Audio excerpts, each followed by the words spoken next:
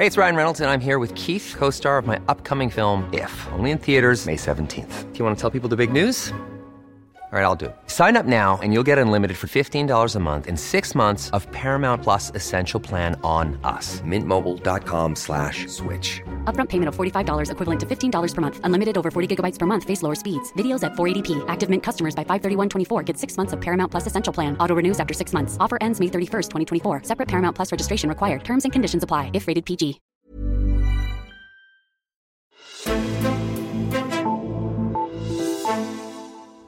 We must do so in order to avoid a continuing series of financial institution failures and frozen credit markets that threaten American families' financial well-being, the viability of businesses both small and large, and the very health of our economy.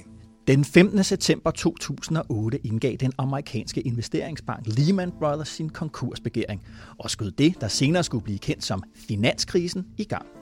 Få dage forinden havde den amerikanske stat nationaliseret de to realkreditinstitutter Fannie Mae og Freddie Mac, og den 23. september mødte Ben Bernanke, chefen for den amerikanske nationalbank, og den amerikanske finansminister Hank Paulson, som vi hørte her i klippet, op i senatet for at overtale politikerne til at lave ekstraordinære bankpakker og støtteordninger for tusindvis af milliarder.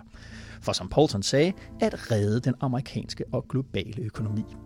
10 år senere er spørgsmålet så, hvad har vi lært, og har vi lært nok til at undgå en ny finanskrise? Velkommen til Altinget Azure, Altingets daglige podcast om politik. Er Søren Hauavn Ph.D. og adjunkt i økonomi og vores økonomiske klummeskribent her på Altinget. Jeg har inviteret dig herinde i studiet for at fejre, hvis man kan sige det sådan, 10-året for finanskrisen. Tak. Søren, hvad er den store overordnede lektie, økonomerne har lært af finanskrisen? Jamen det vigtigste, vi økonomer har lært, er selvfølgelig kan man sige, meget indlysende, at det er blevet bøjet i neon for os, hvor meget den finansielle sektor egentlig betyder for makroøkonomien. Og for eksempel det her med, at det der begyndte som en finansiel krise, hvor let det udvikler sig til at være en krise for hele økonomien, altså en makroøkonomisk krise. Det tror jeg er sådan, den vigtigste lære, og det der mest tydeligt bliver afspejlet i den økonomiske videnskab i dag. Mm-hmm.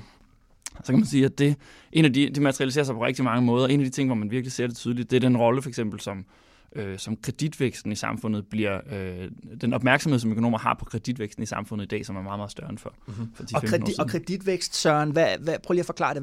Hvad taler vi om, når vi taler om kreditvækst? Jamen, det handler simpelthen om, hvor mange og hvor store lån får helt almindelige husholdninger og virksomheder nede hos banker og realkreditinstitutter, og hvor ellers de låner penge. Hvor meget kredit tager de, eller får de, så at sige. Ja.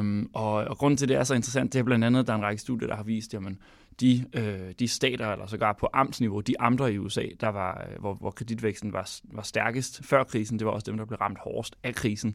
Der er andre studier, der har vist, at opsving, der bliver ledsaget af meget kraftig kreditvækst, de har en tendens til at blive efterfulgt af dybere recessioner, sammenlignet med helt almindelige opsving, der ikke er kreditdrevne.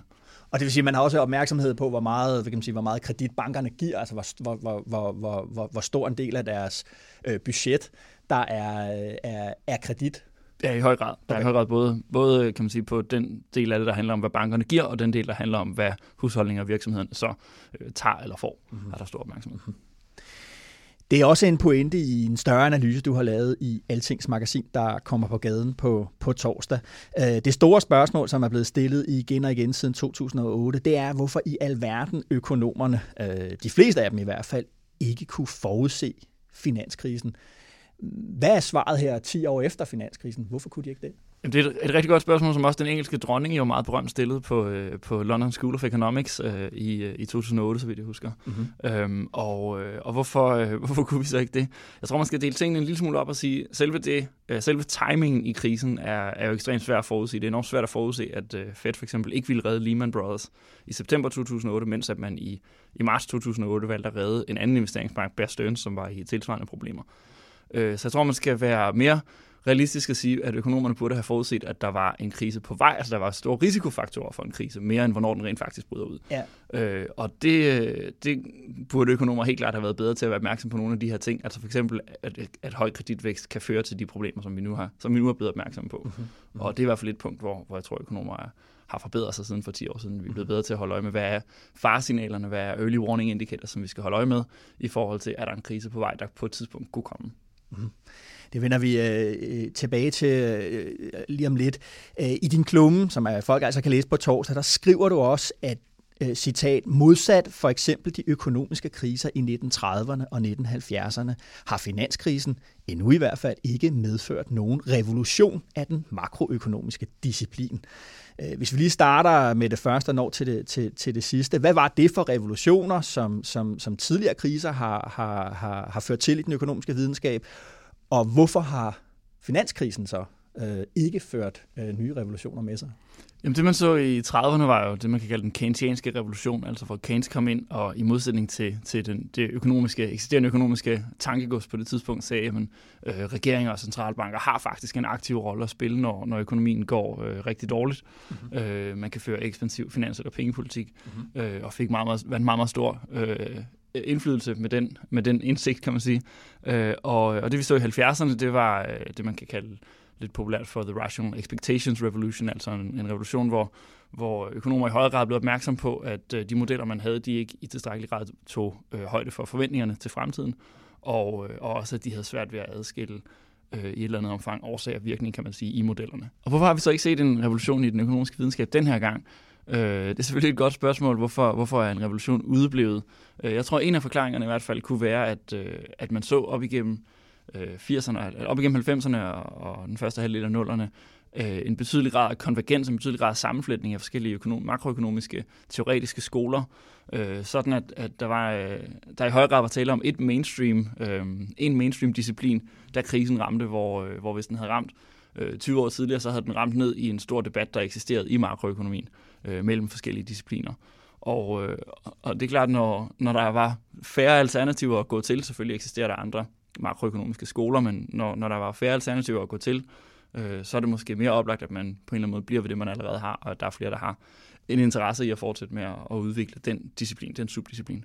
Men på den ene side, så siger både politikere og økonomer, at finanskrisen i 2008 er på fuldt niveau med alvoren i krisen i 1930'erne, som jo havde enorme menneskelige og politiske konsekvenser i sit kølvand. For eksempel er Hitlers Nazi-Tyskland fuldstændig utænkelig uden den store økonomiske krise. Men på den anden side, så er den videnskabelige og politiske reaktion på finanskrisen, det er nogle justeringer, noget med kreditvækst og nogle forventninger, hvordan vi skal early warning indicators osv. Og det får mange til at spørge, om vi egentlig har fået sat de værn op i dag, som gør, at vi sikrer os mod en ny krise i tilsvarende niveau i fremtiden. Har vi det? Det tror jeg langt hen ad vejen, ja. I hvert fald en ny krise med samme udspring. Forstået på den måde, at der er altid i den slags reguleringer en risiko for, at man udkæmper den sidste krig. Man har stillet rigtig mange ting op, som skal forhindre, at der kommer en krise, der ligner den sidste, men man kan selvfølgelig aldrig være sikker på, om man har taget højde for alle de andre ting, der i princippet kunne gå galt.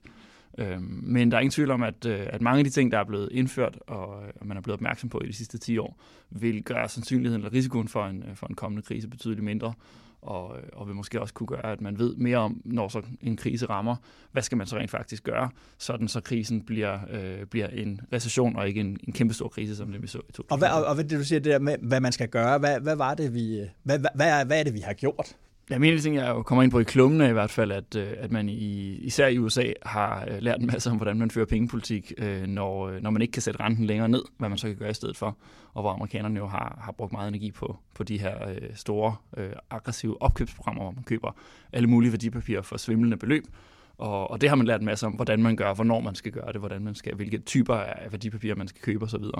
Og har lært, at det faktisk kan være et særdeles nyttigt redskab, og som også efterhånden nu er noget, som har fundet anvendelse i Europa langt om længe, kan man sige. Men når vi kigger det der spørgsmål om fremtidige kriser, hvad kan man sige, vi tænker jo meget på finanskrisen, og tænker vi meget på vores huspriser, og på det med, at vi kunne låne mange penge meget let. Nu er huspriserne igen steget ret voldsomt. Ser man så nu, når vi taler om de tidlige advarselslamper, der bliver tændt, ser man nu i den økonomiske videnskab tegn på, at der er en krise på vej? Nej, det vil jeg ikke sige. Altså hvis man for eksempel kigger på de danske boligpriser og bruger den her indikator, som jeg nævnte før, væksten i kreditten, så kan man sige, at kreditvæksten i Danmark har været forholdsvis afdæmpet under det meste af det opsving, der er i gang nu her. I hvert fald på et langt lavere niveau, end det vi så for 10-15 år siden. Så umiddelbart af den grund skulle man ikke tro, at der var en krise på vej. Og det er jo heller ikke umuligt, at boligpriserne vil falde, hvis økonomien begynder at komme i lidt lavere gear. Det behøver sådan set ikke i sig selv at være noget stort problem. Altså boligpriser kan både stige og falde, uden at der behøver at have været tale om en boble, og uden at økonomien nødvendigvis behøver at gå i krise, fordi de falder i et eller andet begrænset omfang. Mm-hmm. Så når jeg sidder her op til, vi har mødtes her i dag og læser om finanskrisen, ser udsendelser om finanskrisen, så slår det mig i, hvor høj grad vores økonomi er en gældsøkonomi. Vi låner hellere, end vi sparer op, hvis man ser bort fra pensionen. Vil det være et svar for os, for at sikre os i fremtiden mod finansielle kriser, at vi ligesom vendte det forhold en lille smule om, altså at vi begyndte at spare mere op og til gengæld lånte lidt færre penge? Jeg tror, ja, det er mit korte svar. Jeg tror, at der knytter sig en vis risiko til den balanceopbygning, eller i nogle tilfælde kan man sige oppustning, som finder sted på husholdningsniveau, altså ved at helt almindelige husholdninger har både meget, meget store opsparinger på den ene side, og ret store gældsposter på den anden side. Det kan godt indebære en risiko, selvom man kan sige, at tingene kunne gå lige OP op, så er det ikke nødvendigvis tilfældet, at brutostørrelser er irrelevante. Det er blandt andet også noget af det, jeg har kigget på i min egen forskning, hvor noget af det, vi finder netop også, at måske er der faktisk nogle ting her, vi skal være opmærksom på. Altså, at vi kunne blive mindre udsatte for økonomiens svingninger, hvis vi, samlet set tog niveauet ned, altså hvis vi sparede mere op og lånte lidt færre penge. Ja, i princippet faktisk lige præcis det her. Mm-hmm. Søren Hove Ravn, Ph.D. og adjunkt i økonomi. Tak fordi du kom forbi. Selv tak. Ja, du kan som sagt læse Hove Ravns analyse af finanskrisens 10-års jubilæum i det kommende nummer af Altinget Magasin, der er ude på torsdag. Og inden jeg sender dig videre i dagens tekster og gerninger, de her 3 nyheder fra Altinget til dig. Burkaforbuddet virker ikke i praksis. 1. august i år blev det gjort ulovligt at bære de heldækkende beklædningsgenstande burka og niqab på offentlige steder. Men forbuddet bliver ikke fulgt op i praksis. Hverken kommuner, A-kasser eller uddannelsessteder aner, hvordan de skal forholde sig, hvis en klient eller en elev dukker op iført burka. Det viser en undersøgelse, Altinget har foretaget, og nu kræver Dansk Folkeparti, at regeringen forklarer sig. Tildækningsforbuddet er noget, vi mener meget, meget alvorligt, ikke mindst for at bekæmpe social kontrol. Så det er vigtigt, at forbuddet også virker i praksis, siger Peter Skaarup, der også er formand for Folketingets retsudvalg. Og så varsler udenrigsminister Anders Samuelsen en række tiltag, der skal udbedre regnskabsrod på den danske ambassade i New Delhi. Her påpegede Rigsrevisionen allerede i november sidste år, at der var en række problemer. Der er både udskiftet ansatte i ambassadens administrative afdeling og ansatte en ny bogholder, ligesom der er programsat et såkaldt kompetenceudviklingsforløb. Når Rigsrevisionen kommer med sådan en kritik af en ambassade, gør vi noget ved det med det samme, udtaler Anders Samuelsen.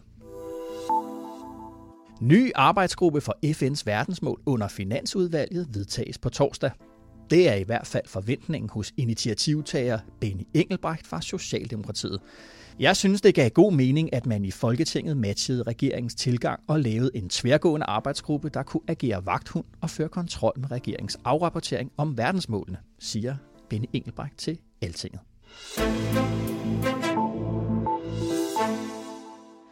Tak fordi du viede din mest værdifulde ressource, nemlig din opmærksomhed til os her på Azure. Som altid må du meget gerne gå ind på iTunes og tildele os dine stjerner, så vi kan nå endnu flere som dig. Og vi vil også meget gerne høre fra dig, hvis du har endnu mere på hjerte. Skriv til os på podcast@altinget.dk. Mit navn er Esben Schøring, og vi høres ved igen i morgen. God dag og god vind.